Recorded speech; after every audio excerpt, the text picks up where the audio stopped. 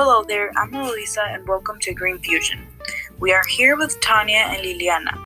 And we're here in the small city of Hemet, California. Today's date is February 26th, and I hope you're all having a great Friday. Today's topic deals with big game hunting, and we will be discussing whether or not this should be illegal. Now, Lily, can you please tell us what's your opinion for this topic? Yes, I can.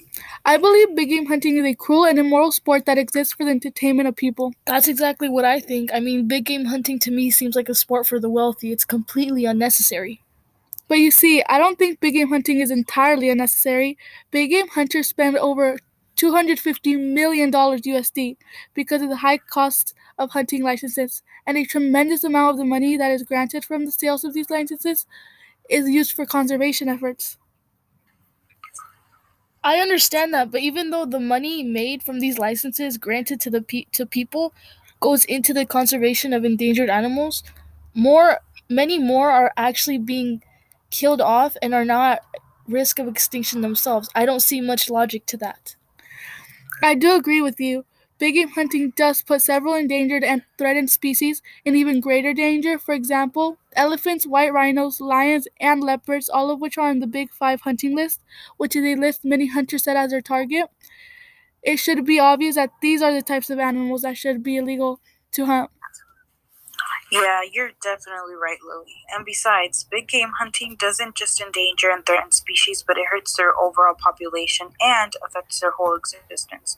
What I mean is that some people may think that when they hurt animals, in this case hunt them, they only damage their specific species or group in which they belong. But in my opinion, they end up messing up the whole ecosystem and weakening the food chain from which that animal belonged in, which in the long run can become a big problem. You see, these animals are only at risk because big game hunting was permitted in the first place. That's very true, Tanya. It has been seen that many animal populations have decreased in the past years. Now, Tanya, are there any statistics that prove big game hunting is the cause of this?